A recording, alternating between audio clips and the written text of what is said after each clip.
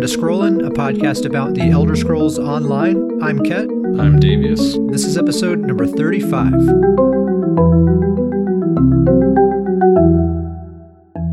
So my main focus this week has been, I'm hitting this dedication to the werewolf build. I'm still not max. I still gotta make my werewolf. You're gonna have a fully levered werewolf here pretty soon, and I'm gonna be here like.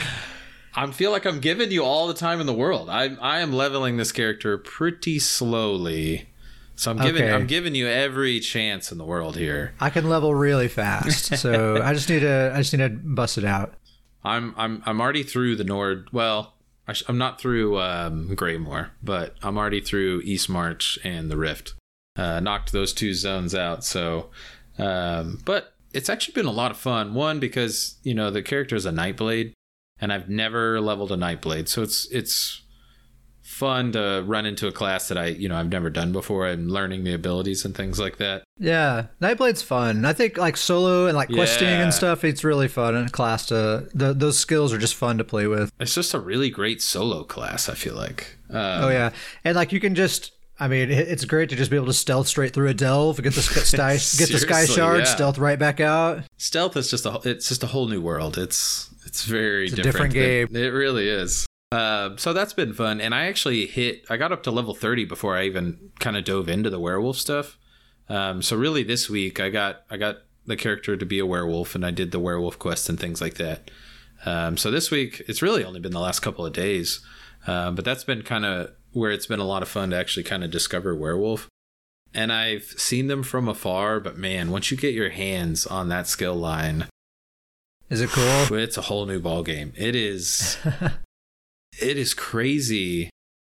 I wish I would have had a werewolf before all these updates, so I could really see the massive changes. Because I remember when we talked, we talked about werewolves, and we even, we joke about it now, but we were like, oh man, wouldn't it be nice to see a bone thrown to werewolves every now and then? Like you hate to see a werewolf because you just feel sad for them in Battlegrounds, and now they're just terrifying and rampaging through every PvP zone. But absolutely, when I actually get your hands on these abilities, and it's only one skill line, so it's just an ability for the entire skill bar, but it's everything you need in a kit. It's just crazy to see it all on like one skill line. It's like, here's your damage buff, here's your crit buff, here's your heal, here's your. Well, that's recent, I think, right? Like that that's what I'm saying. A big drawback of Werewolf until recently. Yeah, that's what I was saying. So I would have liked to see it before then, because that was kind of all these changes that they kind of really gave the toolkit everything it needed. But I'm looking at all these abilities, and I'm actually seeing them and reading the tooltips, and it's just blowing my mind. It's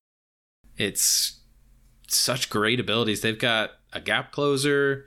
They have, and when the gap closer is slotted, you passively gain your damage buff. So you don't even have to cast it. It's just there at all times. That's awesome. They have a crazy strong heal. I'm still low level, so I don't really know where the numbers work out, but I think it's like I'm a level 30, mid 30s or something like that. And it's based on your max health. And I think I'm with CP and everything, I'm at like 25,000 health, and it's like a 9,500 health heal. I know it's strong because I've seen so many werewolves just like come back from the dead with that thing. Yeah, and then I think the balancing factor is it costs magicka, right? So it's like hard to spam with a stamina spec. It does cost magicka, but if you cast it while you're full health, you get 3,000 stamina. So it also works as like this crazy sustain ability. Wow, that's cool. Yeah, and I think that's the morph that does that, but I'm just looking at all these abilities. It's like, man, every single one of these abilities works really well. They have a really strong dot you can throw. They have a stun. It's a fear. But, the howl that you can fear somebody with. They just, it's like they have it all. They even have... it's just one skill bar too, right? You can't even bar swap. You can't bar swap or anything. It's just all on one bar. The only thing that they're actually missing is the major resolve. And, this is what we've talked about. And it's looking... at it now, it's 100% finalized for me. Throwing Mighty Chudan on there to take care of that. Cool. It's just weird to see this one skill line that just kind of has everything. So it's been a lot of fun. It kind of makes me want to make a warden werewolf, because wardens have everything too, you know. So it's just and there's everything. There's some theme that works there too. A warden werewolf could be really cool. Yeah, that does thematically. I do have to say this too. I always find a way to do this, but a Nord werewolf makes a lot of sense. And a Nord warden makes a lot of sense too. Nord warden werewolf. Love it. I'm going to chew on that. You chew on that? See how that tastes? Yep. But yeah, that's kind of what I've been doing. Just run around. Like I said, I'm not leveling really fast just because I've been having a lot of fun kind of learning the Nightblade class and the abilities. So I've been kind of taking it slow. You're waiting for me to catch up. There you go. Giving you time. And now that I've found the werewolf abilities, that whole trees is a lot of fun. I do have to admit, I'm still fully going the werewolf support build. But the closer I get, I am worried that this build's not going to work. And I don't even really know how you measure if it does work. Yeah, it'll be hard to measure success because it's not a healer. It's not a healer. You're just pumping ultimate to everyone. Pumping ultimate. I'm just worried that it's not going to pump enough ultimate to allies enough to where it makes a difference. Yeah. The good news is that I think even with those, I was worried with going with those two sets, is it when I'm in werewolf, am I just going to be kind of a body that's pumping ultimate? But their skill line's so great. I think it could still be, effective. It could probably still lay some damage and throw some stuns out there. And I think it could still be effective, but I am starting to worry a little bit if this build could be effective. Well, you had another idea for this character too, right? Weren't you going to be a snipe spammer? I did have yep. And then when people get angry and try to chase you down, then you transform into werewolf, and that's actually what your build is made for. And so you that's the backup plan. Is that I'm a really annoying Nightblade in Battlegrounds, and then they're like, you know what? F this guy, I'm going to go after him. And as soon as they come, then you just switch to werewolf, and they're like, what the? Totally shred them apart. I still love that idea, but I have to try the ultimate build werewolf. I'm too all in now, but I am slightly worried if it's going to work. If you have an effective offensive toolkit, regardless, let's say you have this support ulti gen build happening, and you're still getting kills yourself, why not just stick with that ulti thing, and just help your teammates be that much stronger, and you yourself are effective as well. That's gonna be the goal, is if I can use those sets and also be an effective damage. I don't have to deal crazy damage, but still deal effective enough damage to be helpful for the team. It'll be fun at least testing it out. And we will have upcoming group battlegrounds to give it a test. Hopefully I have everything set up by then. So that's mainly what I've been doing, is just having fun with werewolf kind of for the first time. It's very powerful. They do a lot of damage. And then really the only other thing, I'm a big fan that they do these legendary lore item motifs. So the one that they just did was the Volendrung hammer. Mm-hmm. So they let you get this motif where you can actually throw it on a character, and then they have another one right now that I think it's called the Ebony Blade. It's kind of a thin samurai sword style blade. And isn't that the blade that Narayanth is all obsessed with in Crypt of Hearts 2? I think so. I think that's and the one. He's all telling his wife to shut up. All he needs is the blade, and that's a rough. You really get involved in that family through that dungeon. You're you look like you guys are maybe in the middle of something here. Maybe we should come back another time. But I was just wanting to point that out because we're big fans of motifs, and we always talk about designs of characters. But I think that one's really cool because you don't really get to dye these weapons, but it's always awesome. Volendrung, you mean? Well, I was just going to say you don't really get to dye these weapons, but not just Volendrung, but anytime they do these special, lore legendary item motifs. And we always talk all the time, 'cause sometimes it's hard to find, a weapon or something that really stands out or something like that. And so I just think these are really cool. I'm always a fan when these pop in the store to buy them, and as an ESO Plus member, you get like an extra discount on them. So, but cool, yeah, man. That's all Davius this week. Sweet. So just werewolf party. Just werewolf party, and collecting cool motifs. I'll be joining you on the werewolf party here pretty soon. I know it's like the 15th time in a row I've said that, but I am itching to level up a new character, and I know I can just turn any of my characters into a werewolf, but, an excuse to make a brand new character, why not? Yeah. So I'll do it eventually. My week, I've been splitting up my week between a couple of characters. I've been playing quite a bit on my Magicka Warden, Aunt Lola. She's like a 50-50 healer / offensive kind of build. Just a reminder of the gear that she's wearing. It's 5 pieces Hades Hearth, 5 pieces Curse Eater, which the 5 pieces only complete on the back bar, and because she has the Master Firestaff on the front bar. And then 2 pieces Mighty Chudan, one of my favorite monster sets.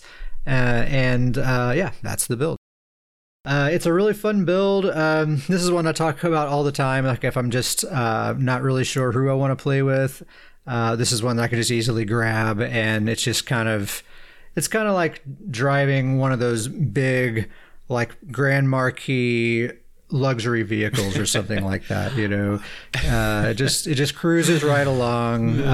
Really smooth, easy ride. I feel like this build is like, if there's ever a time where PvP is not going well, or maybe battlegrounds aren't going well, you're just in a lot of sweaty matches or swampy matches. Yeah. Sure. Yeah. Yeah. The phrase that we coined that everyone says now. Scroll into everyone says that now. Everybody says swampy matches, so you get some swampy ones. But I feel like this is the build that you'll be like, you know what? I'm not liking all these. I got to go grab Lola, which is going to guarantee some great matches. It's just like your happy build. You just go to it. It's going to be great. It's going to work out really well. It really is. Often that is what she is. Like even in Imperial City and stuff, if we keep getting squashed or whatever, or if we just kind of want to be ready for whatever comes our way, just go grab Lola. We'll be ready for whatever we encounter. It's pretty nice. That Master Firestaff, I've said it before, but that is that was that final little piece that she needed to just go to the next level. So that thing, whenever you hit somebody with Destructive Reach or whichever morph, it gives you an extra 600 spell damage. So it gives her considerably more firepower, and it buffs her heals as well. So it's a really, really nice addition to that build. I like it a lot. And most of her heals are heal over time, right? Yeah, she has a lot of heals over time, a lot of like healing circles. So like you have the Hades Hearth circle, Illustrious Healing, Budding Seeds, the Healing Thicket ultimate. So it's just like circles upon circles upon circles of just life-giving goodness. So when you cast one of those heal over times with that weapon damage, or spell damage, too many Stairmatic characters.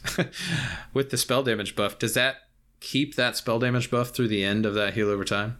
No, when the spell damage wears off, then like from the Fire Staff, it gives me that 600 spell damage for 4 seconds, and then after that 4 seconds, when that falls off, my heals, my hots will no longer be empowered by that. So if it's like they'll be weaker. A 6 second hot, that will only tick with that spell damage buff for 4 seconds. Right, exactly. Okay. And then those last 2 ticks will be a little bit weaker. And it works nicely having Curse Eater only on the back bar, because Curse Eater, it provides a cleanse only when you directly heal someone. And I only have direct heals on my back bar, so it doesn't do anything on my front bar anyway. So it's really not losing anything whatsoever. I just get to slide that Firestaff on there, and it's really, really nice. Yeah, that's when you get that gear set up just pieced together perfectly. That's one of those situations right there. Yeah, I love it when it just the planets align. You get that last little Tetris piece in there, and it just like, the character I've been spending the most time with, it may surprise you, is my Stamina Templar, Old Betsy. I don't believe you. Which was the same last week, but what can I say? She's my main for a reason. I like that you said it was the same just last week, as opposed to the last, several months that it's been your right. Yeah, just like last week and the week before and the week before. What's special about this week is Betsy's build is finally finished. Now I know you're thinking like, how is her build not finished? You've been playing with this character forever.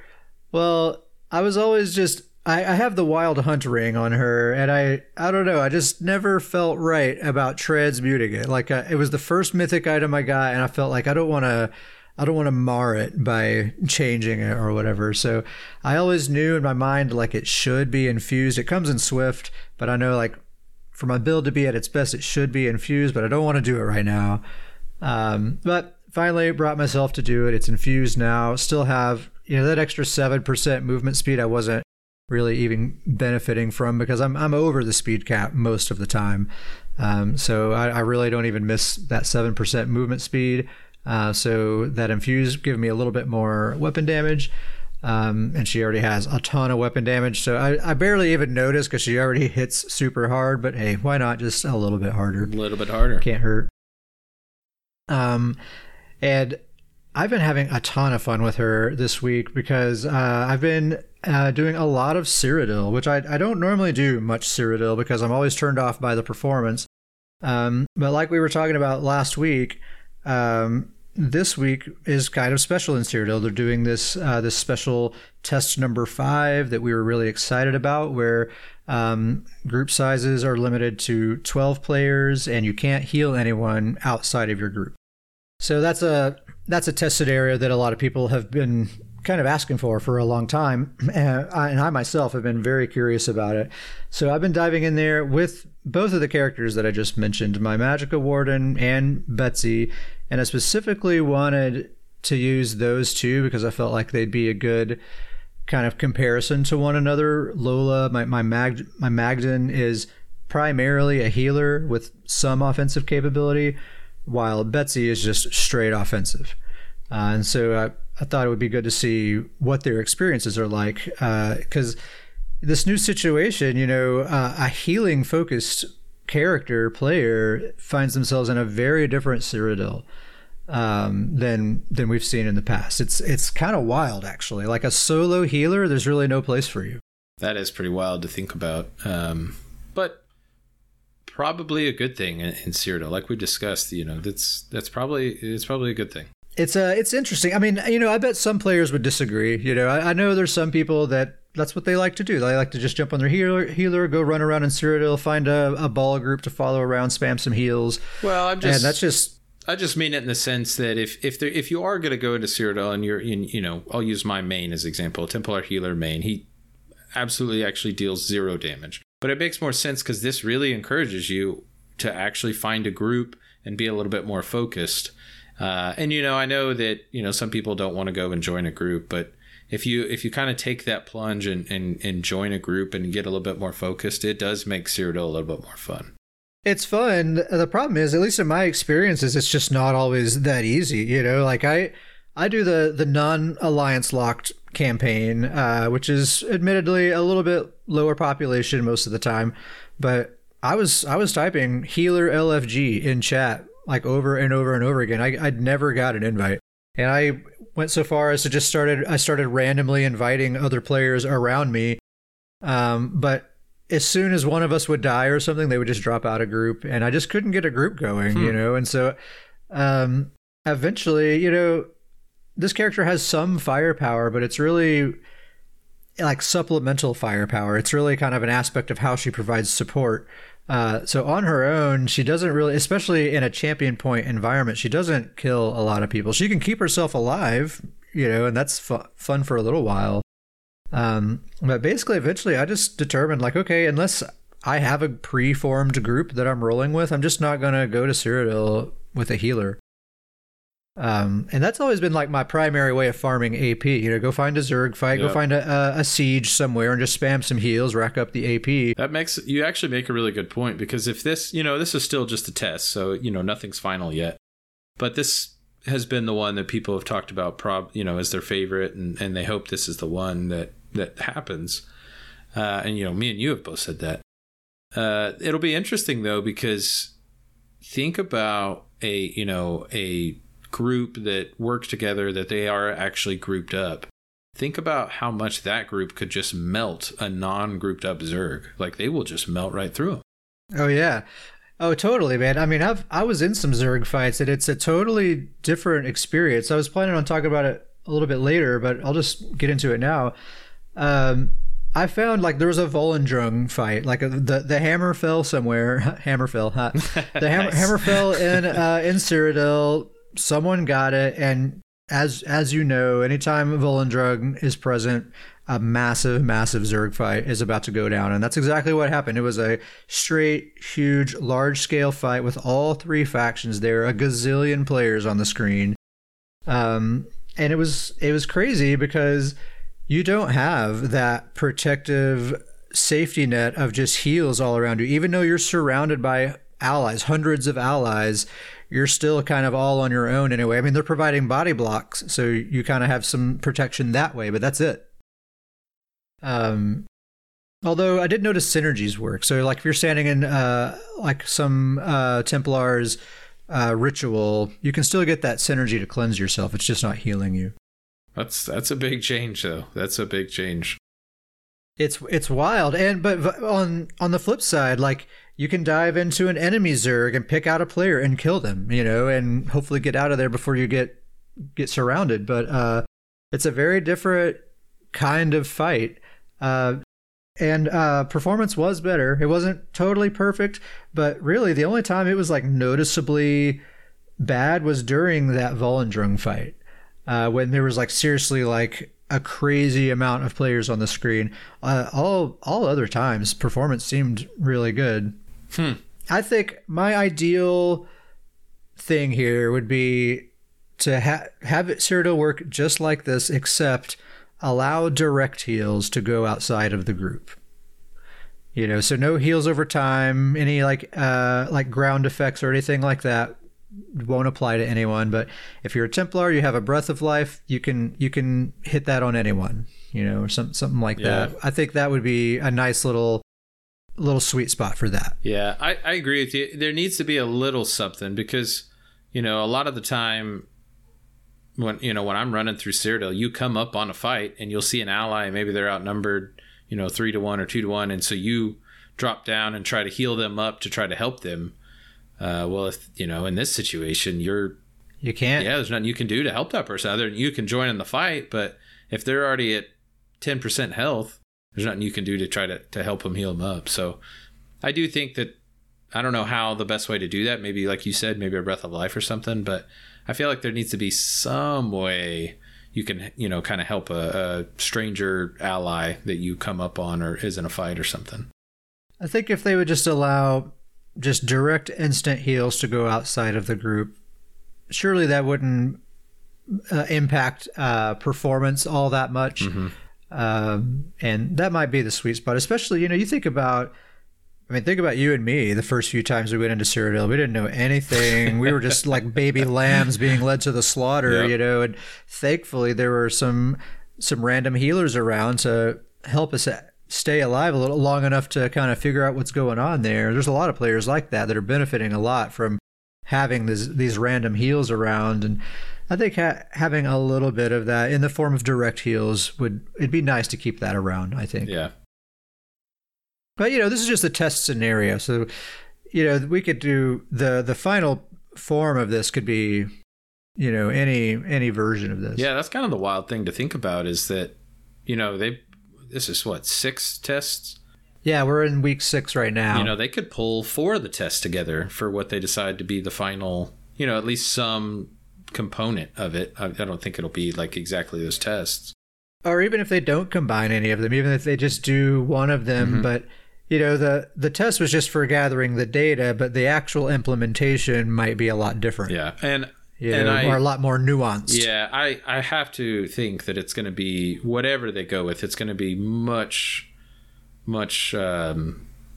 less than what they've been doing in the test. A much more minor change, because some of these tests are pretty dramatic, pretty extreme.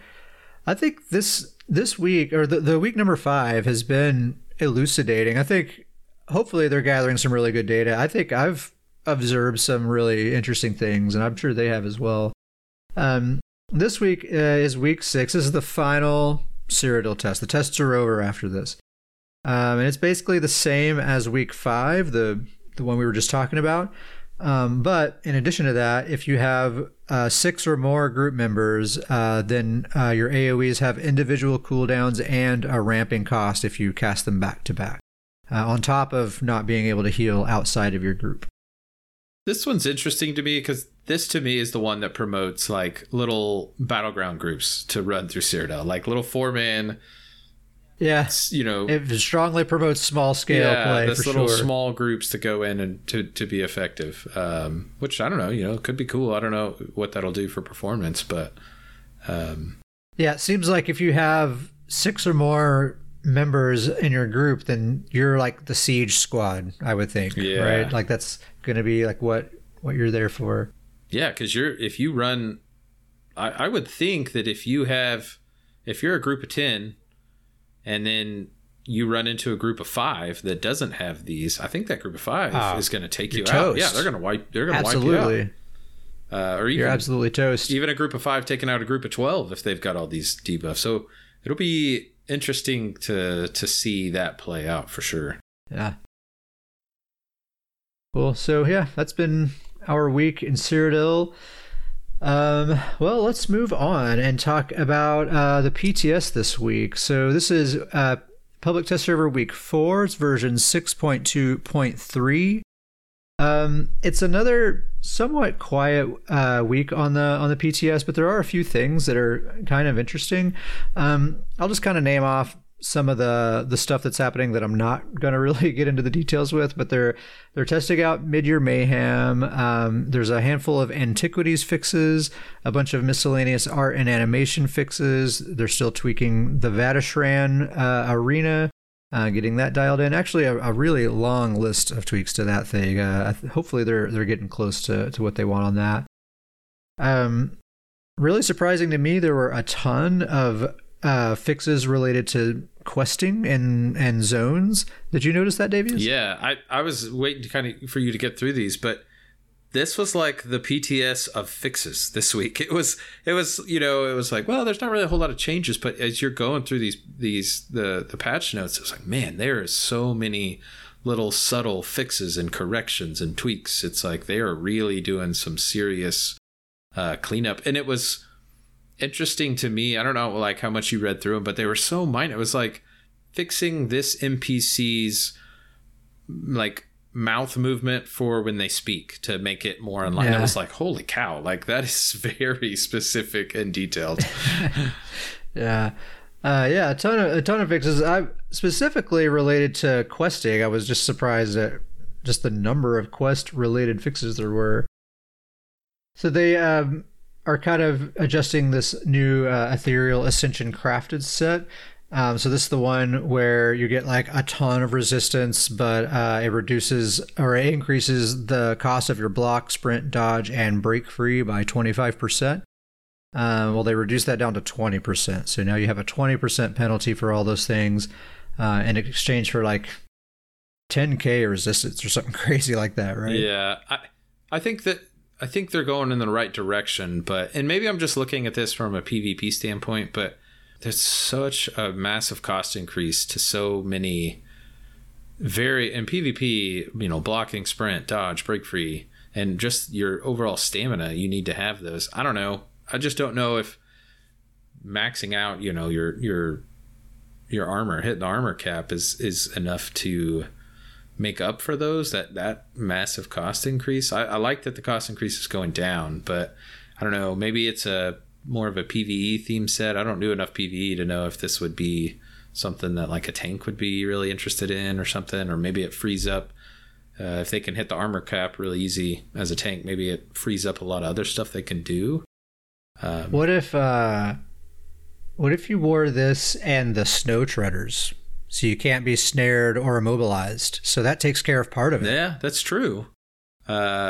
And just if you have that much resistance, maybe you don't need to block that much. So you just adopt a play style. You might have something there because you can't sprint. No blocking is necessary. You can't sprint with those, right? Isn't that? Yeah, you can't sprint anyway, so that's not even an issue. You don't have to worry about break free. Maybe you're onto something there. Well, you still would get stunned, so you would have to break free, but that's it pretty much. Just your stamina would be saved for that. And ideally, you wouldn't have to block as much because you'd be tanky. I mean, that sounds good. I just in the current, and I'm thinking Battlegrounds, you know, and I'm thinking Snow Treaders has got to be mandatory with that set, right? Yeah. Like, got to be. I'm a little, and this is coming from somebody who always plays tanky. I feel like that's my go-to, but playing tanky is scary to do right now, you know, especially in Battlegrounds. But, you know, in Imperial City or Cyrodiil, maybe with CP, you could be a little bit tankier. But in Battlegrounds, it's a little scary right now to play tanky, I feel like. Yeah, it's hard to be tanky. They've also adjusted the Red Eagles Fury set. So this is a weird one. This is one. Remember before we were comparing it to New Moon Acolyte? It gives you like 461 damage and increases it gives you 461 damage to your weapon abilities, but then increases the cost of your non-weapon abilities by 5%. Well, this week they've changed it so that it increases the cost of your weapon abilities by 5%, on top of the 461 weapon spell damage that is giving to those same abilities. It's a it's a baffling thing, isn't it? I'm telling you, there's a developer over at ZOS that listens to the podcast. He heard, you know, 2 weeks ago we were like, this really sounds like the new Moon Acolyte. You know, that's kind of what this is. And that developer was like, wait a minute, it is the New Moon Acolyte. And so now they actually said in the notes, like, this is very similar to New Moon Acolyte. Yeah, except now I think New Moon Acolyte is clearly better because the New Moon Acolyte is giving you basically a similar penalty, but it's giving you the actual weapon and spell damage stat to your character, which is way more beneficial than giving it to these specific abilities. All jokes aside, I don't like this change. I really liked the idea of this set, that it was like, all right, if you use this, you're all in on your weapon abilities. You know, I have a character, my Stam Necro's that way. You're all in on your weapon abilities, and so it almost encouraged you to really go all in on the weapon abilities. Stay away from class abilities and other skill lines. And so I'm really bummed to see that change. It was really cool that it was like, all right, if you're going to do this, you're going to go all in. Now, the set almost doesn't make sense to me, because it's you get a buff on your weapon abilities, but they're going to cost more. I don't know. I'm not, like you said, it's kind of a not as good New Moon Acolyte now. So this was a set that I was actually kind of excited to tinker with, and it kind of knocked the wind out of my sails a little bit with this change.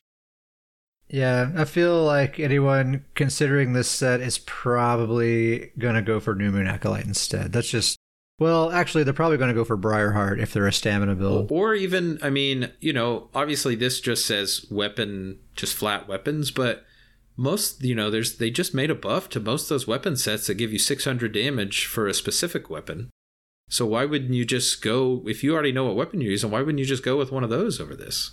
Because that's a really great point. Like, if you're using like a two-hander, then you'd probably be better off with, what is it, Sword Singer or Sword Dancer? One of those two? I think it's Sword Dancer. And it's one I can't think now. Now I'm getting them mixed up. Yeah, in that case, you're getting 600 weapon damage to those abilities. No cost increase. And no cost increase, yeah. So it doesn't make sense. I was really excited to pair it up with one of those sets to really just have this really heavy hitting, but only weapon. I don't really see the point to it anymore. I guess the thing with this is it could apply to two different weapons, right? You could have one on your front bar and then a different weapon on your back bar, and they'd both get it. That's the difference.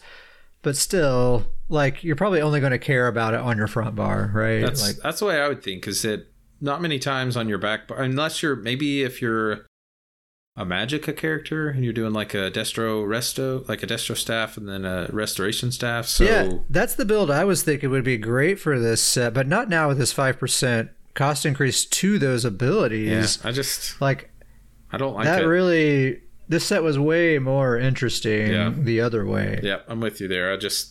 My wind's kind of knocked out of the sails on this one. I'm not near as interested in it. Put it back. Change Put it back. back. We still have time. Made a few changes to some dropped sets. So, all right, they finally did it. It happened. They nerfed Sheer Venom, which means they nerfed Bobby. Bobby's my baby boy. Old Bobby Bobango. So that's really actually not a big nerf, and it's still a super duper powerful set. Probably more reasonably balanced now. Yeah. They reduced the damage to 6,576 instead of 8,766, still over 6 seconds. So like 2,000 less. It still has that insane 100% ramping cost based on your enemy's missing health. So it's still ridiculously powerful. I'm definitely going to keep using it on my Stamina Necromancer bow build for sure. I think anyone who's been using it, probably still keep using it. It's still going to be super strong. It's been like hilariously OP this patch, and now it's just going to be very, very strong. Yeah. Yeah. Everybody's using this set right now. I mean, everybody's using it. And so it's nice to kind of knock it off its ledge and try to spread it out a little bit where not everybody is, I like this change. It's still very good. Like you said, a lot of people will still use it. But it probably will at least knock some of the users off to go find something else to where not everybody in PvP is using this set. Yeah, totally. They've made some more adjustments to the Ring of the Pale Order, and I actually think this is really, really nice. So now Ring of the Pale Order heals for 18% of your damage done instead of 15%. Really nice. But they decreased the healing cap to 2,750 instead of 3,750. So they shaved 1,000 off of that. What's really nice, I think this is actually a pretty massive buff for any PvP builds that this ring finds itself on, and a little bit of a PvE nerf, although still super duper duper strong in PvE. The cap of 2,750 in PvP, you're still never going to hit that cap unless you're just, fighting someone who isn't wearing any armor at all. But that's a high enough number where you're not likely to hit that cap at all.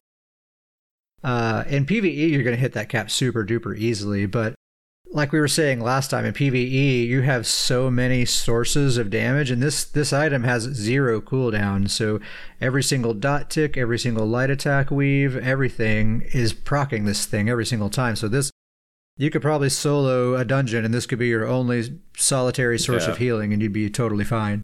It seems like they're really playing with the math, but they're really trying to make it where this isn't the source, this isn't the new way to heal in PvE, but it's still, but it will, be really good for somebody that's going into solo PvP. I feel like that's what they're, and they've kind of as much as said that, but they're really, it seems like they're really trying to avoid this being the new PvE healing meta, but they want it used in PvP.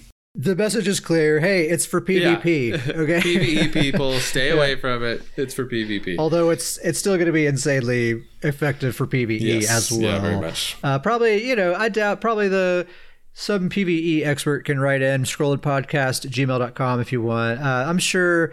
Like the top tier, highly organized raid groups probably not going to be using this. Probably still going to need healers. I'm sure the math works out in such a way where, it's got to be that way. That's the tough thing about PvE, right? It's got to be is that think about the scale of, Fungal Grotto compared to, the most recent trial or some of those more recent. The DLC dungeons. Thank you. But Fungal Grotto to that, trying to make something work for all that. So I think that for anybody that's running, original dungeons, you're doing your veteran dungeon runs for keys or something like that, I could very much see this item being the new quick way to run through those dungeons. But I think at least this seems like what their strategy is in the hard DLC dungeons or the trials. They don't want this to take over. But I just don't think there's anything they can do with the veteran dungeons. If you get a good group, the way you can run through those is that I think this is going to be kind of the new way to run through those quickly, because that's kind of what the original dungeons on veteran, and you're running through those, it's kind of all about speed nowadays. So I just think that this is probably going to take those over. Yeah, we're just anyone who likes to challenge themselves, doing soloing things, soloing world bosses or soloing dungeons or even arenas. Like this new arena is probably going to straight carry people. Yeah. This thing's going to straight carry people through that. That'd be great for arenas. If you've never beat Veteran Maelstrom Arena, this will probably carry you through that, I imagine. Yeah, I think there's lots and lots and lots of really great PvE applications and PvP. I mean, obviously PvP, my Stab Sork is going to be all over this thing, dude. It's going to be amazing. He's so speedy and zippy, like healers can't heal him anyway, so I think he's going to majorly benefit from this. Wouldn't it be cool if it was like a belt or something, though? Yeah, man. We said this before. It's like we got, like, my characters are just like, they got so many rings. We're running out of fingers here, dude. Like, yeah, a belt, a pair of pants, some trousers. Give me some trousers that really heal me when I deal that damage. Yeah. All right. And they've adjusted some of these arena weapons as well. The Executioner's Blade, this is the new arena dual wield. So they're increasing the damage done by up to 250% to targets under 100% health, right? So it's more of this ramping increased damage based on how much health they're missing. Mm-hmm. And they say that's about 2.5% damage per 1% missing health. Rather than a straight 200% additional damage against targets under 25% health. So it used to be just a straight execute, right? It would just do bonus damage to people under 25% health, and there's no ramping cost. It's just 200% as soon as they hit 25% health. Now it's as much as 250%, but it's based on how much health they're missing, starting at 100% health. Yeah. One more aspect that they've added is it now also restores half of the stamina cost when you hit somebody who's under 50% health with Hidden Blade. So there's a lot of percentage talk here. You do more and more damage based on their missing health with that ability, and when they get dipped below 50% health, you get half of the ability's cost back. Pretty weird. I like the idea of this. I like that it makes the dual wield weapon buff ability more usable, but I still think we're missing the mark here when you have to hit them from behind. One thing missing here, guys. I mean, they don't even mention it, but I'm assuming that's still sticking with it. That this only, and it's not even from a flank, right? The sides don't count. It's got to be behind, which in PvE maybe is easier to do. I'm sure it is on a boss if you've got a tank keeping up, so maybe that's where it gets bigger. I don't see any PvE builds dedicating 2 slots to this. Yeah, like that's true. It's probably other PvE builds going to be just to buff that one ability. I just don't see that happening. This is strictly a PvP thing, and I think if it was from a target's flank, we might be onto something here. But the fact that it's straight, you have to be behind them. Yeah, it still turns me off big time. I love that they're buffing it. I want the dual wield weapon damage ability to be usable. The weapon buff ability. I want it to be usable. Hidden Blade. I want it to be where, if you have dual wield, you don't have to depend on, some other way to get that damage buff. So it's nice. It's just, it's almost all lost because how often are you going to hit somebody from behind in PvP? Yeah, it almost doesn't matter what else they do here. It's like, oh, it gives me 10 billion damage. Don't care. Don't care. It's just, we're so close. So close. Yeah.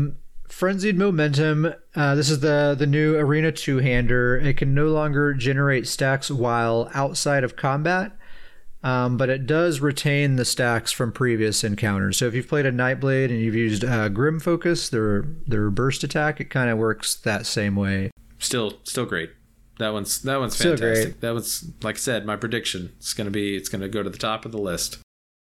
Yeah, I don't think that really affects like people's excitement about that at all. Point blank snipe. This is a weird one. They've adjusted this a little bit. Buckle up. So this was it. The original iteration. It gives snipe an additional 33% damage when you're 7 meters or closer to your target. Now, instead of that, its bonus damage scales between 5% and 33% based on your distance, and the closer you are, the more damage it does. But to get the full 33%, you have to be 3 meters away from your target. You have to be right up in their grill to get that full buff. And then it goes down to 5% when you're at 18.5 meters or more away from the target. The reason they did this is to make it more in alignment. There's a bow passive that gives you bonus damage based on how far away you are from your target, right? The further away you are, the more damage you deal. And so this item is like diametrically opposed to what the bow wants you to do. So they wanted you to be able to at least be getting something. You're at least still getting 5% bonus damage when you're far away. Still a weird one. I don't know, man. I'm curious to see what people do with this thing. 33% damage to snipe. That is enticing, and I really hope I do see some clever gankers pull it off. I feel like it's going to be hard though for 3 meters. Unless someone's just freaking standing there doing like AFK. I feel like that's the only way you're going to pull that off. The only way I could see it working is if somehow you put in, the combo's got to be you gap close to somebody and then hit this, right? Like gap close, stun, and then hit this probably is what you do. That's got to be the way to do it, which would be cool. If somebody could make that work, that would be really, really cool to see in action. But it's going to take some strategy to make it work. And then the new Destro staff, Wrath of Elements. So they increased the damage done to 23,710. Up from 21,400, and it still has a 10-second duration. So 23,000 instead of 21,000 over 10 seconds. And then each time the tether damages an enemy, it increases its damage by 1%, up to 20 times. So it can do up to 20% more damage, and they buffed the base amount of damage too. So that's a lot of damage. Yeah, this is going to be.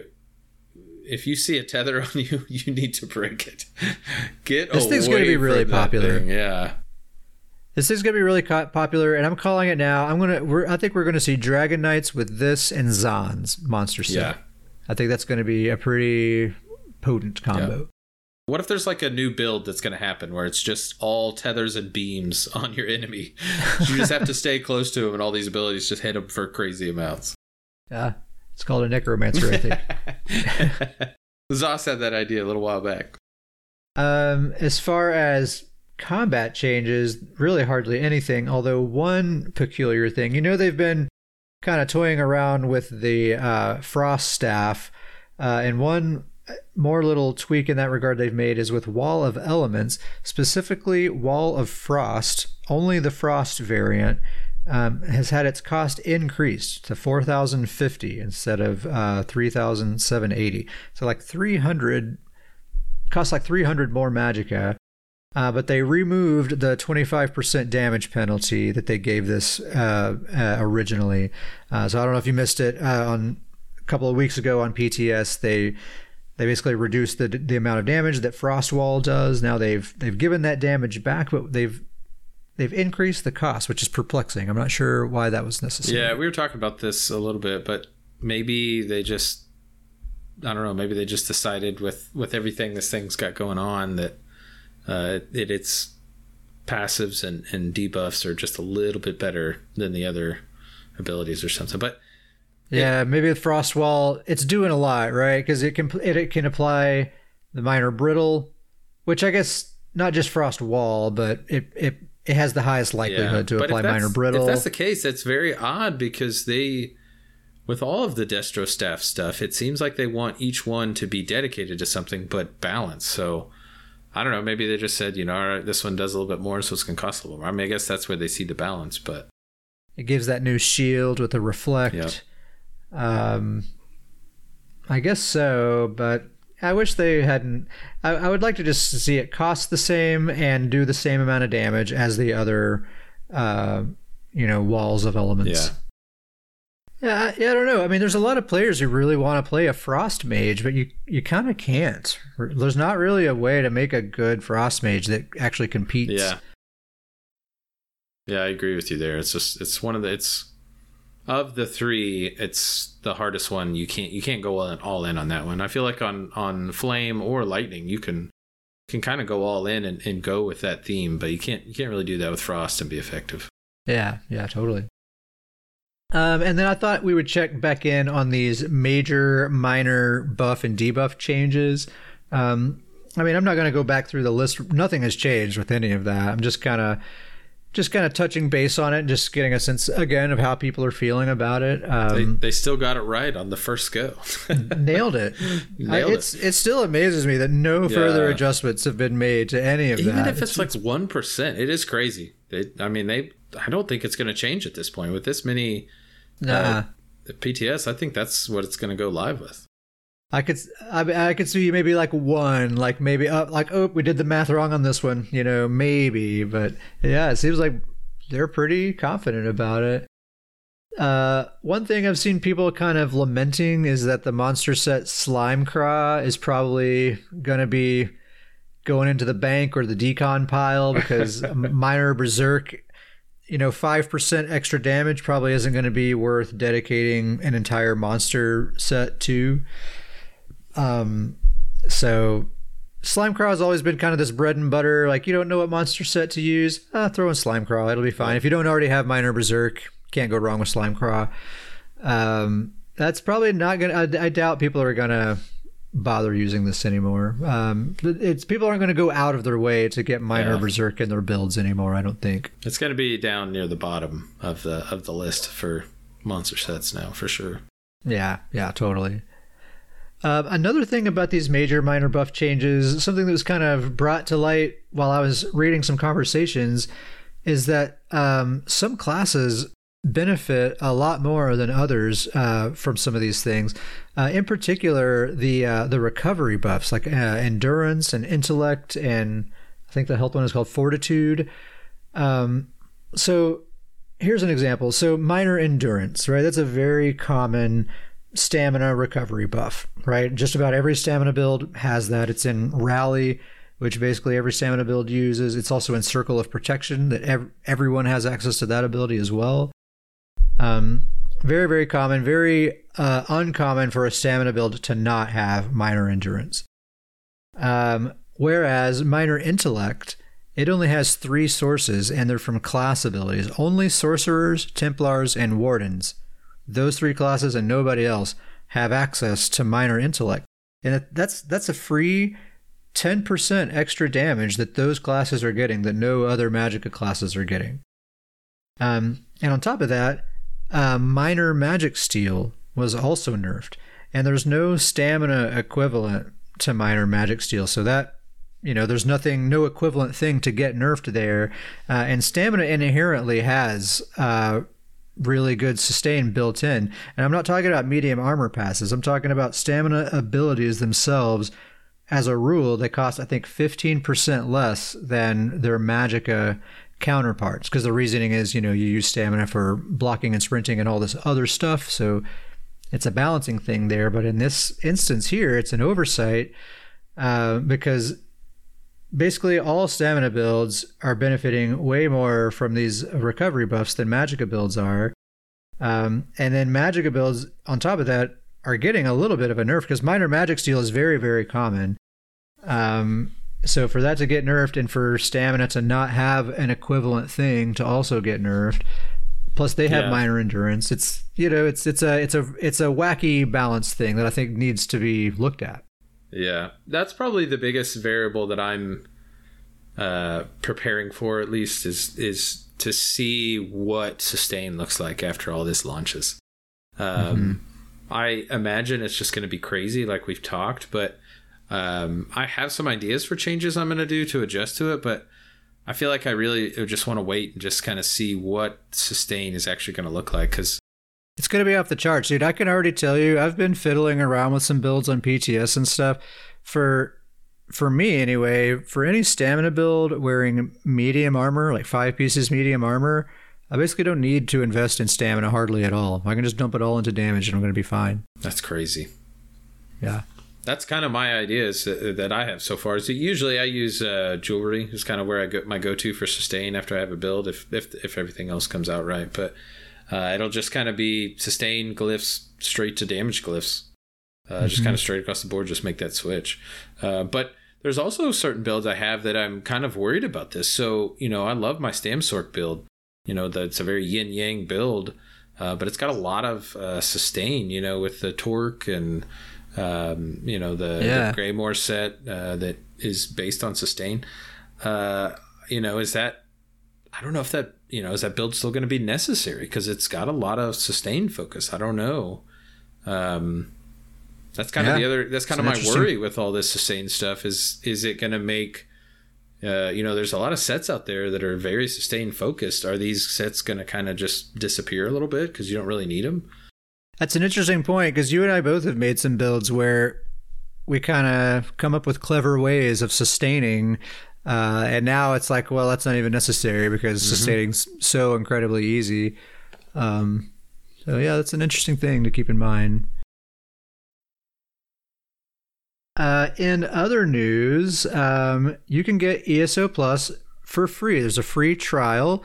If you have a friend or someone who is interested in checking it out, or if you yourself have never subscribed to ESO Plus before and you want to see what it's all about, you can do that right now until October 19th and see what's going on there. What's really cool, pro tip, even if you have zero intentions of subscribing after the trial ends, what you can do is get in on that free ESO Plus trial, fill up your craft bag with as much stuff as you can cram in there, and then when the trial ends, that stuff stays in there and you can still pull it out. You just can't put stuff back in. So, you can kind of take advantage that way.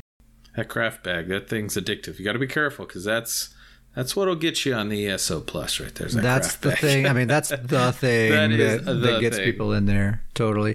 And, double transmutes. I think you get, don't you get double bank space too, I think? I forgot about the massive transmute change. Double the amount of items you can put in your house. There's a lot of stuff. Yeah. 10% XP boost.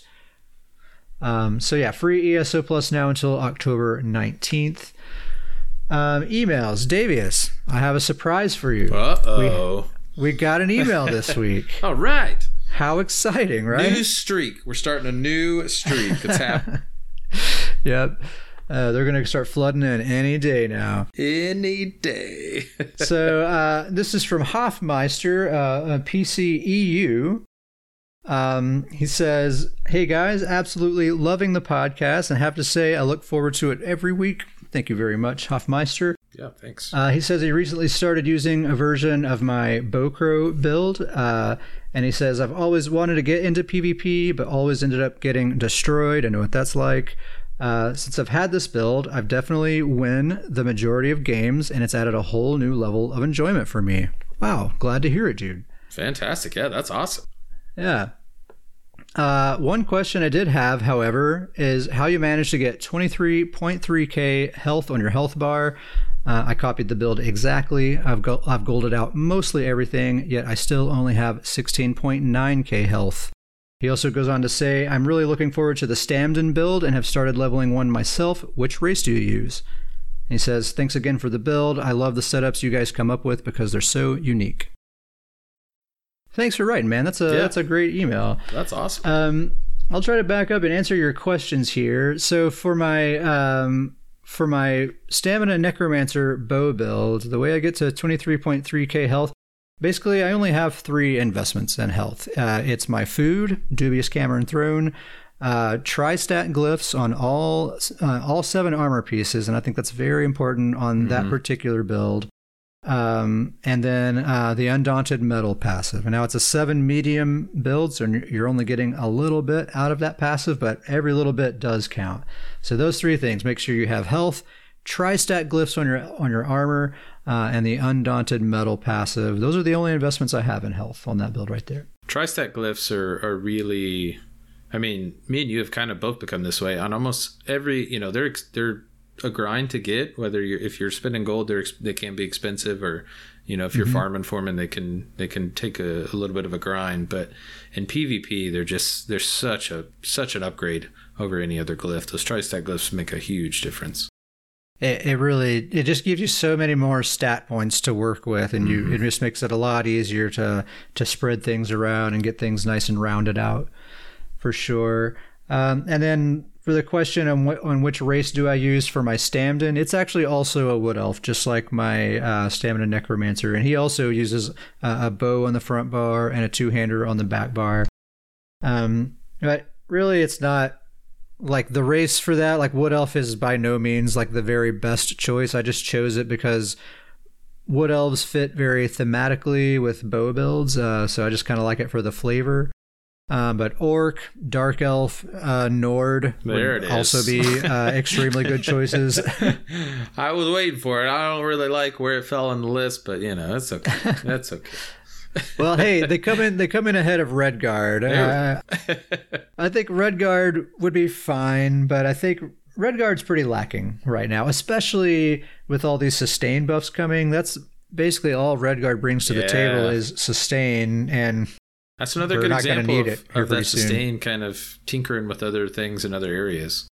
Redguard is already a very, very unpopular race. I don't think hardly anyone uses Redguard these days. And I think even fewer people will be using them, unless, outside of lore and flavor reasons. Yeah. Going back into that, Breton's a big sustain class. Do you think that they're going to... that's going to see a drop in Breton? I bet so. Yeah. I bet.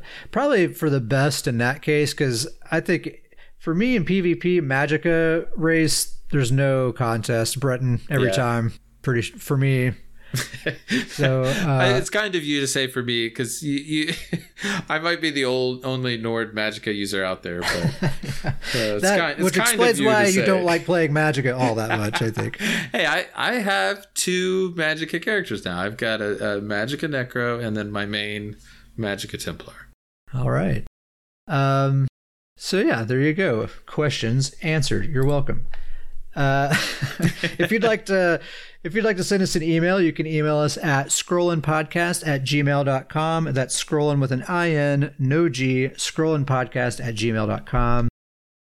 We have a guild called Stoons Goons. We're on PCNA. If you'd like to be a part of that, you can hit us up in game. I'm at Ket Sparrowhawk. Davius is at Starjumper. Just let us know you want to be in the Stoons Goons. It's a social guild with a bit of a PvP focus. But like I say every time, we do pretty much everything that you can do in this game. And most of the time, we're just kind of chilling out in Discord, sending memes back and forth, telling jokes, and a lot of build talk, a lot of theory craft talk, just hashing out builds and bouncing ideas off of each other and having a good time. Yeah, I would say if you like talking ESO, you have fun with ESO, you're going to have fun with Stoons Goons. That's really all we're about. It's real chill, relax, let's talk some ESO, play some ESO, hit us up. For sure. I think that's going to wrap up episode number 35. Thank you so much for listening, and we'll see you next time.